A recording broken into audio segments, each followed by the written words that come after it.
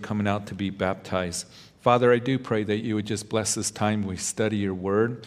I pray that as we look at these things that are important for us to take note of.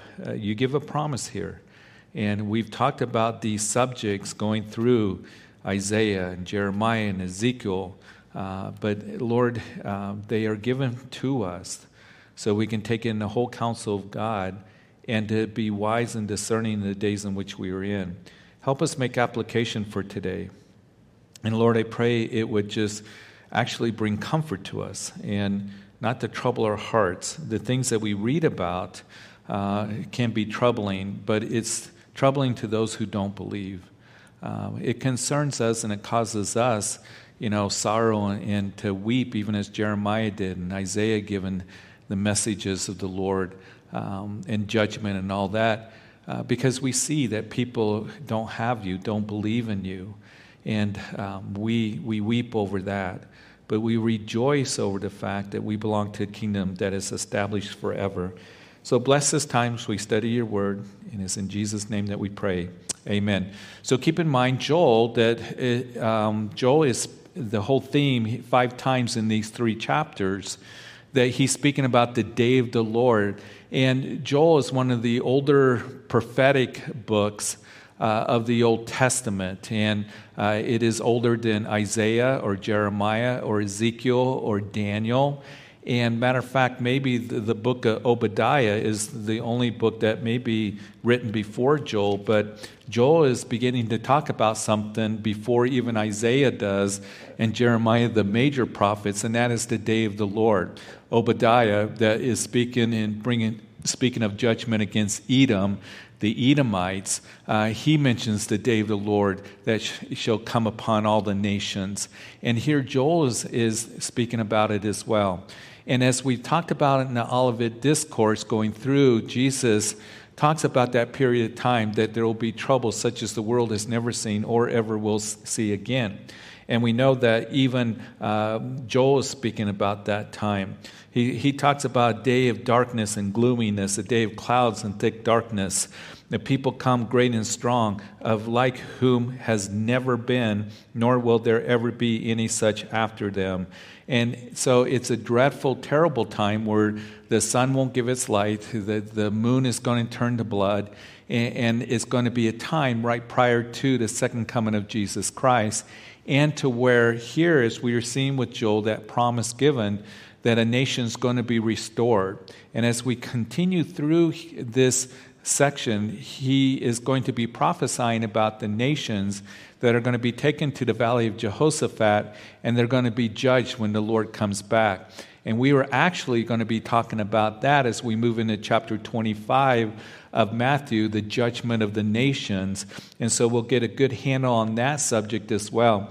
Kind of interesting to think about how the nations are going to be judged according to how they treated God's people. But Joel starts out with speaking about a literal locust infestation that came in and devoured the land, devoured the fig tree, the olive tree, the vineyards, and nothing green. There was drought, and the cattle were stressed because there was nothing for them to eat, and the flocks of sheep suffered punishment, and there's no harvest at all. So it's a very difficult time, a time of locusts, a time of drought, a time of famine that is coming into the land because of that. But then he looks down through history at a time that is still future for you and for me, and that is a time of the day of the Lord that begins with the tribulation period. It goes to the second coming of Jesus Christ and then the millennium reign of Jesus Christ. So let's pick it up at verse 18. As the day of the Lord is upon, as he's in chapter 2, speaking about the day of the Lord upon the nation, God's people, there is a call to repentance. They blow the shofar, and they are to consecrate a fast, call a sacred assembly as we ended last time. Gather the elders, the children, the nursing babes, and the bridegroom go out from his chamber and the bride from her dressing room. Let the priests who minister to the Lord weep between the porch and the altar. So this is a call of repentance for all people are called to this, to turn back to the Lord. And it speaks so much to us personally as individuals. And as we discussed even a couple Sundays ago, that as the Lord comes back, the nations of the world will fight against the Lord to no prevail. And for us, we can make application of, are we fighting against the Lord in anything that He's dealing with us that is bringing that conviction, calling us to repentance, maybe a sin or something that the Lord's been dealing with us about, and we're fighting Him over it. We're wrestling with Him. We're ignoring it. We need to come to that place of repentance. But also it speaks to us as a nation as well, a nation that needs to turn to the Lord so He can heal our land. And we're going to see that even though the locust devoured the land, speaking down through time, there's going to be a time where the Lord's going to heal their land ultimately, and it's going to blossom and bloom. And we see that in the books of the prophets in the millennium reign. That's going to happen. So let's pick it up at verse 18 as he begins to talk about the land being refreshed. Then the Lord will be zealous for His land and pity His people. The Lord will answer. This is after a call to repentance, after they are coming to Him in sackcloth and ash, and as they rent their garments, and we know that the Lord, as they return to Him, He's gracious and merciful and slow to anger and great kindness. And the goodness of the Lord is being spoken about. So the Lord will be zealous for His land, for His people. The Lord will answer, verse 19, and say to His people, behold, I will send you grain and new wine and oil, and you will be satisfied by them, and I will no longer make you a reproach among the nations. So again, the day of the Lord speaks of a time of judgment, followed by a time of blessing. And we see that God will protect His people and defend His people that have repented as they cried out to Him, and be zealous for His land, the land that the Lord gave to Abraham, Isaac, and Jacob. And here's the thing, when we repent in our own lives, He desires to drive out the enemies. He desires to refresh those who have drought that's going on in their hearts, famine in their heart. He desires to do that healing work, and He speaks of it in such a wonderful way in this section as we continue reading here in verse 21. Fear not, O land, be glad and rejoice, for the Lord has done marvelous things. Now, in verse 20, I want to go back and read that. But I will remove far from you the northern army, so this army that's coming in, and will drive him away into a barren and desolate land with his face towards the eastern sea and his back towards the western sea. His stench will come up, and his foul odor will rise, because he has done monstrous things, is what it says there. So here this army, this great army that chapter 2 speaks of, coming against Israel. I believe that is speaking of that time at the end of the tribulation period, when the nations of the world meet in the valley of Megiddo, of Jezreel, and they are fighting that last world war. It seems like, as Zechariah chapter 14 tells us, that Jerusalem's going under. Matter of fact, half the city falls. It looks like they're going under. They call a fast. They call the assembly. They call a return to the Lord in repentance.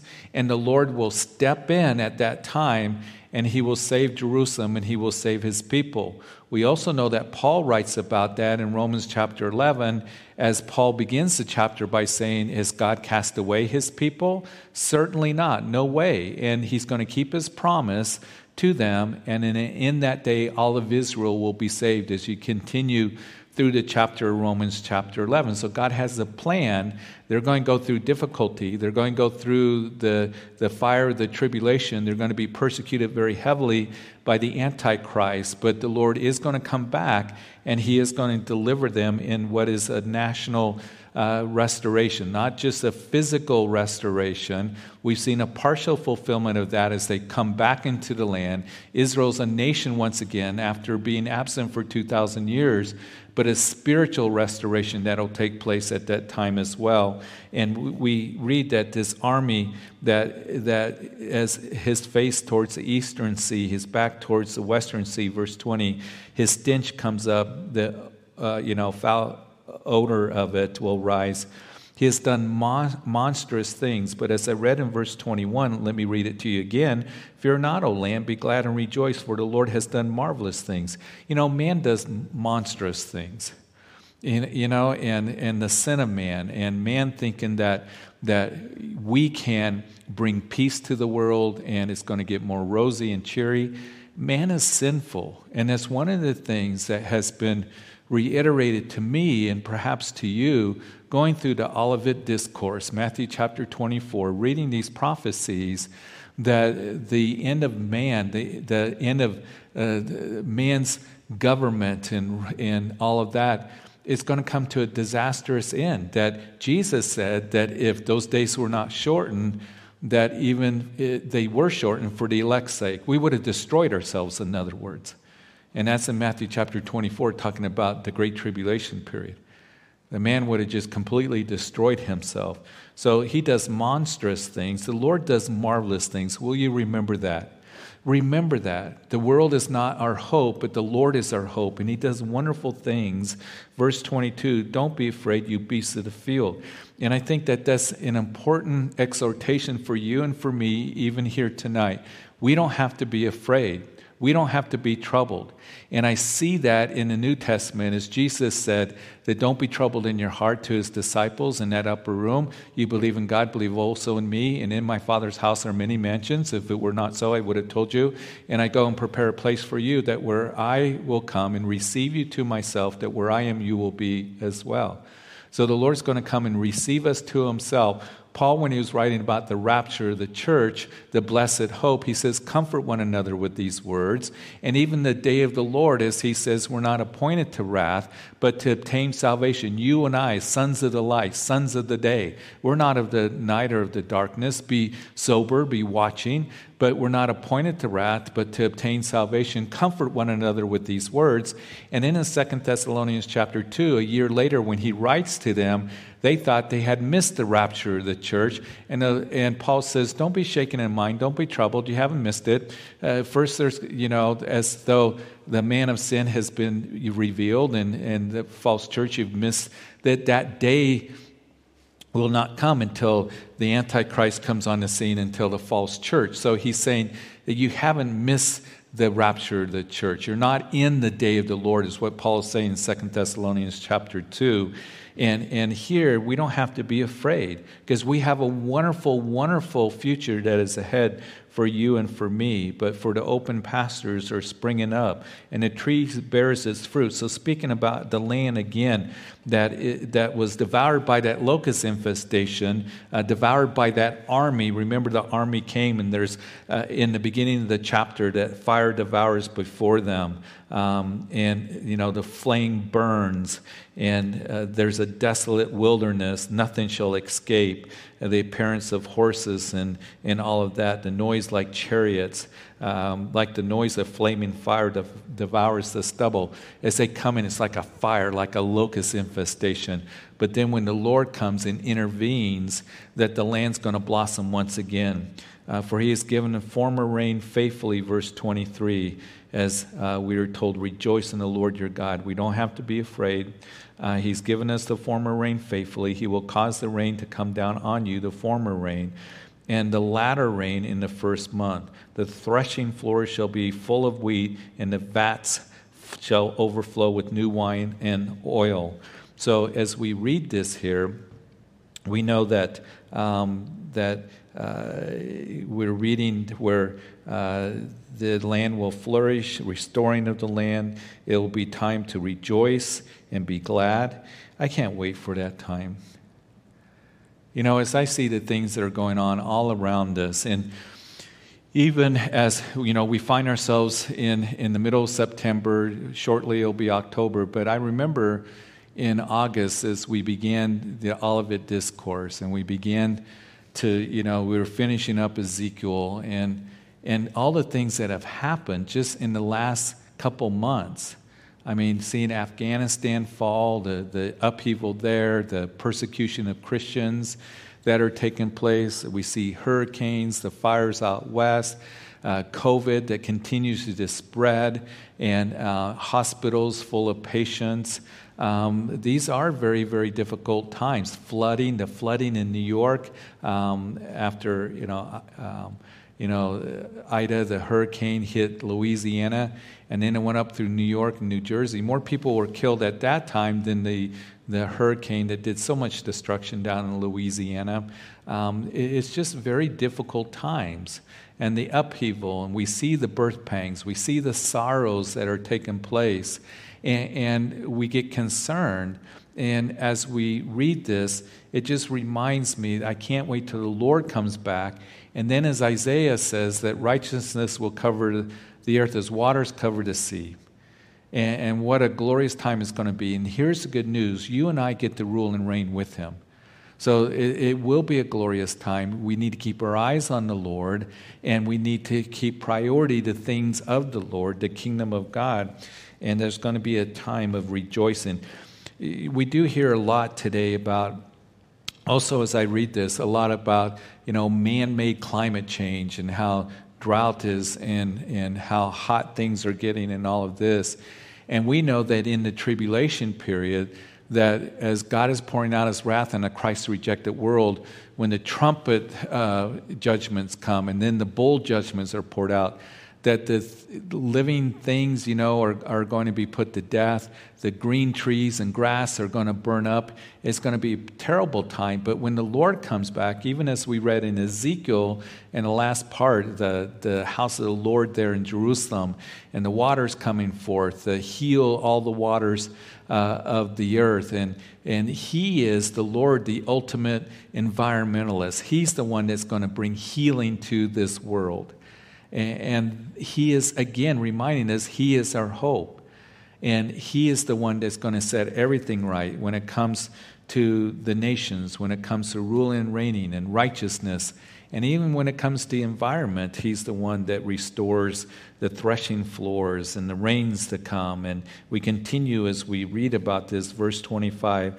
And verse 25 is the verse that you might want to underline. So I will restore to you the year's locusts, that is, the swarming locusts have eaten, the crawling locusts, the consuming locusts, and the chewing locusts, my great army which I sent among you. As we read verse 25, that the Lord would say to us that I will restore to you the years the locusts have eaten. And what he says in that is that as you turn to him and surrender to him, and maybe you've gone through years where you've been in rebellion against the Lord, or whatever the case may be, and trying to figure things out in your own way and your own energies, doing your own thing, that as we turn to him in humility and surrender to him and saying, Lord, I can't do this, and coming to him and saying, Lord, I need you to walk in your ways, he restores the years that the locusts have eaten, the locusts that came because of their sin, the locusts that came because of their turning away from the Lord. And any time that we want to repent and truly come to the Lord, he receives us. Will you remember that? And sometimes we're hesitant. We think, I can't come back to the Lord. He's not going to receive me. He's going to receive you. But there's a sincere surrender to him, and a coming to him, and a humbling ourselves. And as we continue to walk with him and look to him, that he wants to restore the years that the locusts have eaten. Listen, the world, the locusts are just going to eat away at you. It's the Lord that's going to restore, and he's going to build, and he's going to heal, and he's going to bring comfort as we trust in him and look to him. And he desires to do that work in any of our lives, in any of our situations, to do that restoring work, that work of just bringing us to that place of blessing and peace and joy and strength in the Lord. In verse 26, as we continue reading here in the chapter, that you shall eat in plenty and be satisfied, and praise the name of the Lord your God, who has dealt wondrously with you. And my people shall never be put to shame. Then you shall know that I am in the midst of Israel, and I am the Lord your God, and there is no other. My people shall never be put to shame. You might remember that in Ezekiel, that there's that term over and over again that Ezekiel would speaking the words of the Lord, that they may know that I am the Lord, that I am the Lord. At this time, that they will know that, that I am the Lord your God, and there is none other. And it's something for us to know now by faith that He is the Lord, there is none other. And His people will not be put to shame. Even in the New Testament, it speaks about as we follow after Him, even though we might be persecuted here, even though we might be put down, even though the world's going to hate us, we are not going to be put to shame. That we will stand before the Lord, and the Lord receives us, those of us who are forgiven, and as our sins are washed away by the blood of Jesus Christ, we're not going to be put to shame. Maybe people try to in this world, but not before the Lord. And they shall know that I am in the midst of Israel. I am the Lord your God. And He is our ultimate satisfaction. And verse 28, and it shall come to pass afterwards that I will pour out my Spirit on all flesh. Your sons and your daughters shall prophesy. Your old men shall dream dreams. Your young men shall see visions. And also on my men servants and on my maidservants I will pour out my Spirit in those days. So that verse may be, those two verses there, 28 and 29, may sound familiar to you, and it's because it's what Peter would quote in chapter 2 on the day of Pentecost as the Holy Spirit came upon those disciples in that upper room, and they're speaking with different tongues. And as Peter stands up, he says in chapter 2, as people are going, what is this, And Peter, standing up with the 11, raised his voice and said to them, Men of Judea and all who dwell in Jerusalem, let it be known to you and heed my words, for these are not drunk as you suppose. They're hearing languages that they recognize as they were speaking in different tongues. And we hear, each in our own language in which we were born, and all those different languages are listed there in chapter 2. And they thought, are these guys drunk? And the multitude coming together were confused because everyone heard them speak in their own language. They were amazed. And as Peter gives an answer to it, and we are to give an answer, he says that this is what was spoken of the prophet Joel. And he quotes those two verses that we just went over, but he also quotes that the sun shall turn to darkness and the moon into blood before the coming and great and awesome day of the Lord. And it shall come to pass that whoever calls on the name of the Lord shall be saved. So here Peter is given an answer that this is that which was spoken of Joel, that God's pouring out His Spirit, on all flesh here. And we know that we see that it's a partial fulfillment that we have seen at the day of Pentecost through the church age. And then the ultimate fulfillment will be when the Lord comes back and restores Israel. And it shall come to pass, I'll pour out my Spirit on all flesh. Your sons and your daughters shall prophesy. So when the Lord comes back in the millennium reign, this is going to be the ultimate fulfillment of that, the complete fulfillment of that. And I will show wonders in the heavens and in the earth, and blood and fire, pillars of smoke. And he goes on and he quotes, the sun shall be turned into darkness and the moon into blood before the coming of the great and awesome day of the Lord. And it shall come to pass that whoever calls on the name of the Lord shall be saved. For in the Mount Zion and in Jerusalem it shall be deliverance, as the Lord has said, among the remnant whom the Lord calls. So whoever calls on the name of the Lord shall be saved. And as we've called upon the name of the Lord, we have salvation. And that's what Peter was saying. And he speaks of the gospel. And as 3,000 got saved that day, and for the last 2,000 years, whoever calls on the name of the Lord shall be saved. But there is going to be that time in the day of the Lord that there is going to be the moon that is going to be turned into blood, and the sun is going to be darkened on the great and awesome day of the Lord. And as we finish the chapter here, verse 32, and it shall come to pass, as I've already read, whoever calls on the name of the Lord shall be saved. For in Mount Zion and in Jerusalem there shall be deliverance, as the Lord has said, among the remnant whom the Lord calls. And so, speaking of the cataclysmic events of the day of the Lord, and they will call on the name of the Lord at that time. And it shall come to pass in Jerusalem there shall be deliverance among the remnant who the Lord calls. And now chapter 3, he speaks about God judges the nation. For behold, in those days and at that time when I bring back the captives of Judah and Jerusalem, I will also gather all nations and bring them down to the valley of Jehoshaphat, and I will enter into judgment with them there, on account of my people, my heritage Israel, whom they have scattered among the nations. They have also divided up my land, and they have cast lots for my people, and have given a boy as payment for a harlot, and sold a girl for wine, that they may drink. So in that days he pours out his Spirit, captives from Jerusalem and Judah, as he's speaking about the nation. And some suggested that this was fulfilled in the Babylonian captivity. But I think it's speaking of the end of the age. The theme is the day of the Lord, that there is judgment followed by blessing that happens. We know that Jesus, in the end of chapter 23 of Matthew, that he would weep over Jerusalem. He said, your house is left to you desolate, and you won't see me again until you say, blessed is he who comes in the name of the Lord. And we know from Matthew chapter 24, verse 31, that we just went over, that he's going to gather his elect from the four winds. And then Jeremiah chapter 30, verse 3, I will cause them to return to the land. But also what will happen is the nations are going to be gathered during that time. So when the Lord comes back, that there's the restoration of Israel, spiritual restoration. He's going to save Israel, save Jerusalem, and he is going to establish his kingdom, but there's going to be a judgment of the nations. And again, we'll see that in Matthew chapter 25. He'll gather the nations, and that's what he's beginning to talk about here in the valley of Jehoshaphat. Now, the valley of Jehoshaphat is believed maybe speaking of the valley of Megiddo or the Jezreel Valley in northern Israel.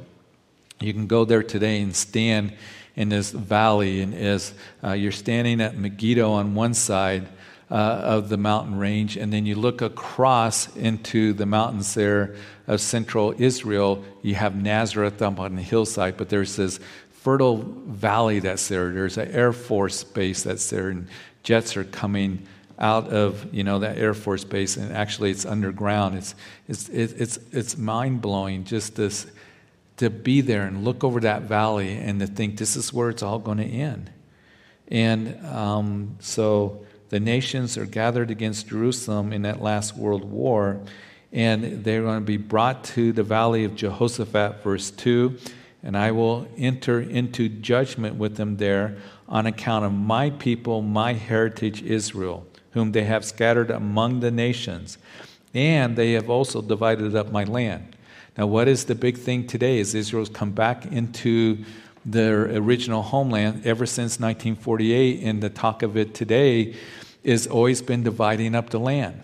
And we know that God gave that promise to Abraham that you and your descendants, this is your land. And it's a lesson for another time.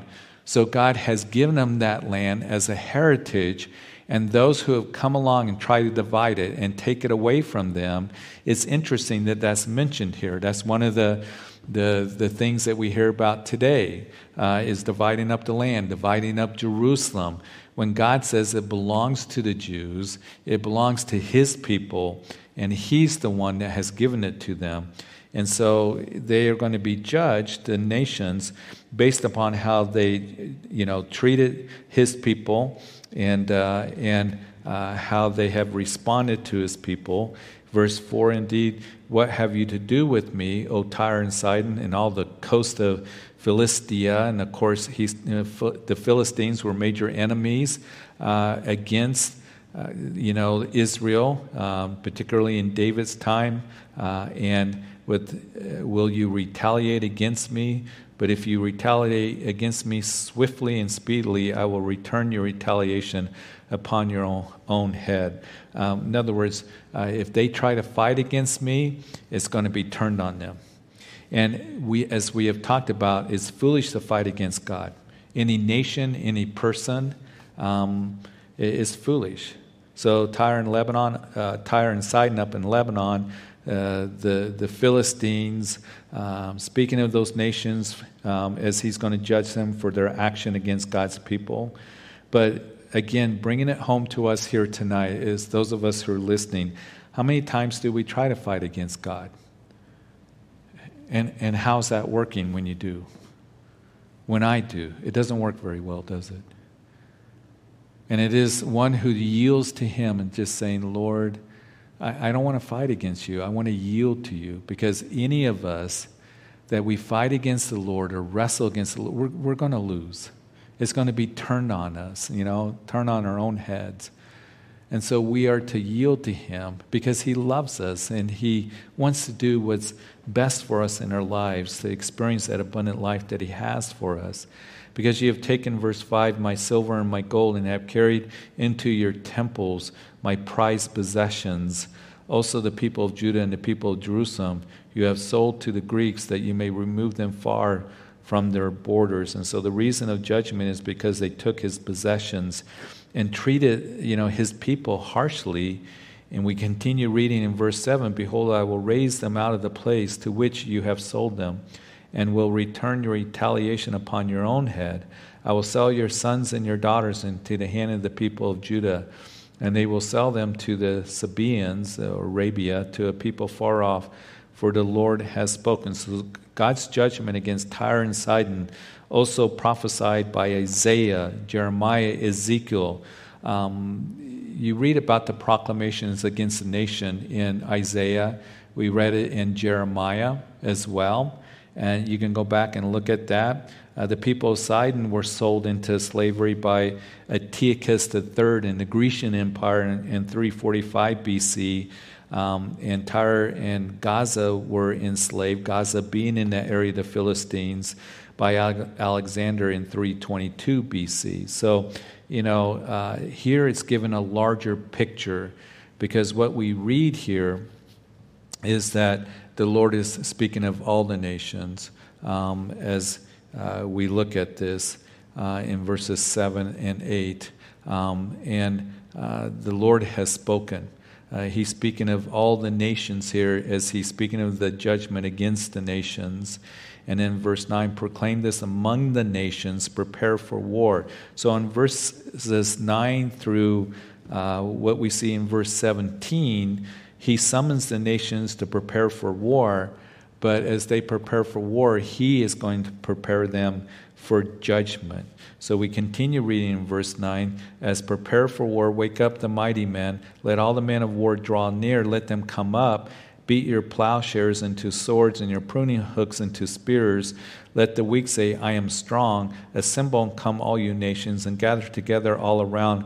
Cause your mighty ones to go down there, O Lord. So again, as we look at verse 10, it may ring a bell with you, and we can go to Isaiah, in the early chapters of Isaiah. And Isaiah, that as he's speaking about the millennium reign, that what's going to happen in the millennium reign, and I'll read it to you in chapter 2, and he shall judge between the nations. This is verse 4 of Isaiah chapter 2, and rebuke many people. So that's what Joel is prophesying about.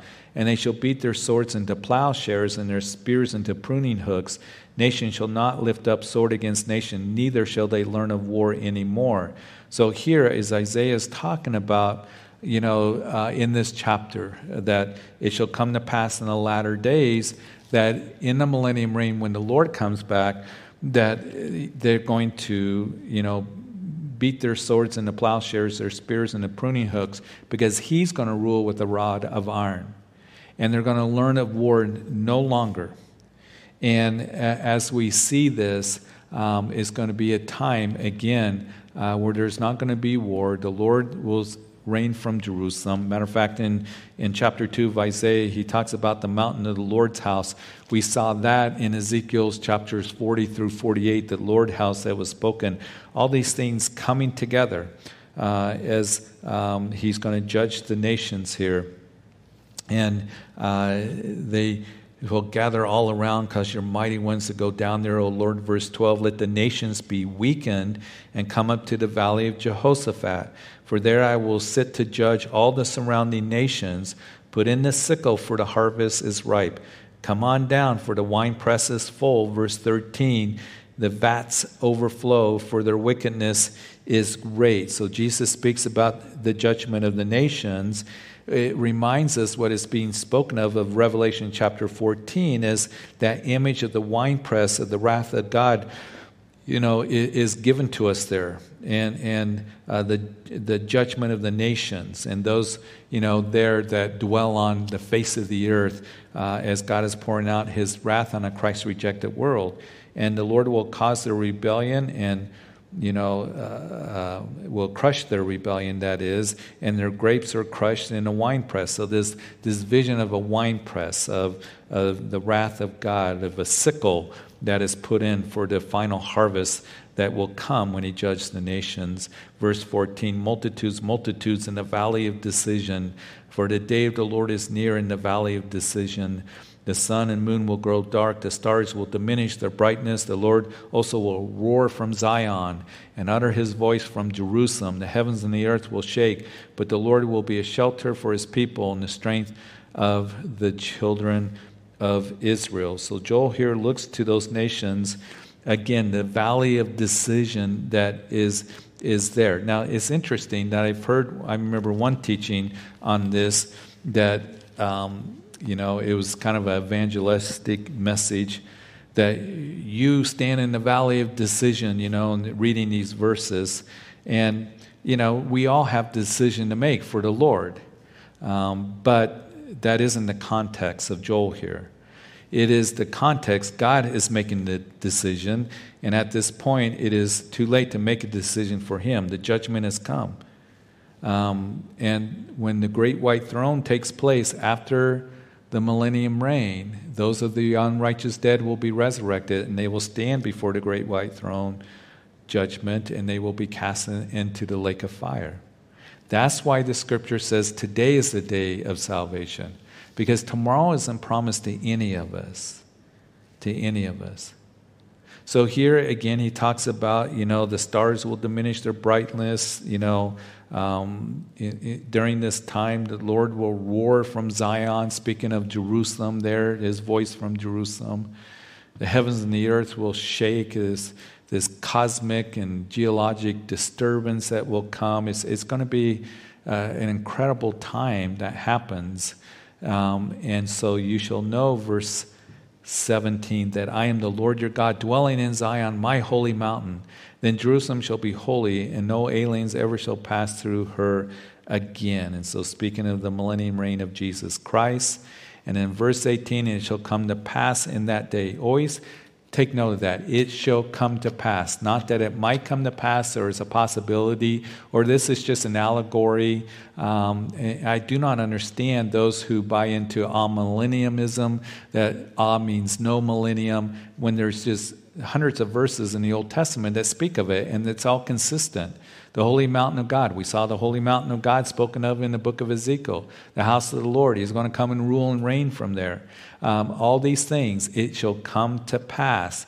And that's a phrase that we see in Isaiah particularly. It shall come to pass. It shall come to pass. It will happen. Jesus said, heaven and earth will pass away, but my words will never pass away. The hills shall flow with milk, and the brooks of Judah shall be flooded with water.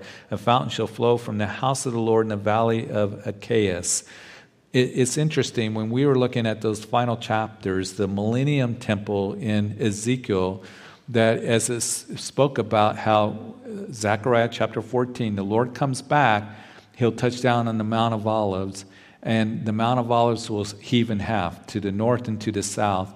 And then there's going to be a river that's going to flow from the altar of the Lord there, that's going to flow to the west, to the Mediterranean, and heal the waters of the world, and then flow to the east to the Dead Sea, to where they're going to be fishing in the Dead Sea. So we saw that river that was spoken of that comes from the house of the Lord, healing the waters of the nation. Remember in the tribulation period, as it's talking about this upheaval and a dreadful time, and when we look at the seal judgments, the trumpet judgments, the water's going to turn to blood. It's going to be polluted. But yet when the Lord comes back, that healing water is going to come forth, and it's going to be absolutely amazing. The fountain shall flow from the house of the Lord, the water of the valley of Achaeus. And then as we finish Joel here, Egypt shall be a desolation, and Edom a desolate wilderness because of violence against the people of Judah. For they shall shed innocent blood in their land, but Judah shall abide forever in Jerusalem from generation to generation. For I will acquit them from the guilt of bloodshed, whom I had not acquitted, for the Lord dwells in Zion. So in contrast, the land of her enemies will be desolate because Israel's enemies are guilty of violence and the shedding of innocent blood. And the Lord will dwell in Zion, and Israel will be forgiven and shown mercy. He shows mercies to his people, as Joel ends in that way. So, Father, we thank you for this time to study in your word.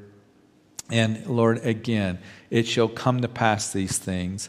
And your promises in your word concerning the nation of Israel and the restoration of Israel, your people, will come to pass. But, Lord, your promises to us, that those who call on the name of the Lord shall be saved, as Joel prophesied 2,800 years ago.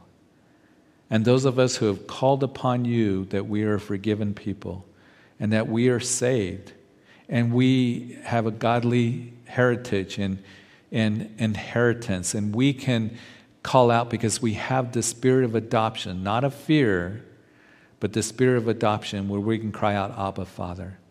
And we're so grateful for that we have a blessed hope before us, that we have a wonderful future inheritance that is incorruptible, that is reserved for us, as Peter writes, a living hope through the resurrection of Jesus Christ.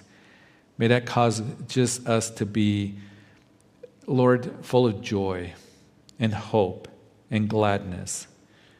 And Lord, I pray for us, for people who are here, that Lord, that you would restore to years the locusts have eaten. For those who are experiencing just the consequences of sin or the world, that as we turn to you, that you do that restoring work in our lives. That, Lord, that you bring healing to us, just as you're going to heal the land. That we would hear your voice roaring in our hearts and do a mighty work, because you do marvelous things. And that is the truth of the Scripture. And you want to do marvelous things in our lives, even right now. I pray you bless everyone here as we finish our week. We look forward to meeting on Sunday, again, talking about the return of the Lord. I pray that our hearts would be warmed, our eyes on you, and calling on you, be humbled before you. And so, Lord, thank you for tonight. Thank you for this little book, Joel. And it's in Jesus' name that we pray. Amen. Hey, God bless you. Hope to see you on Sunday.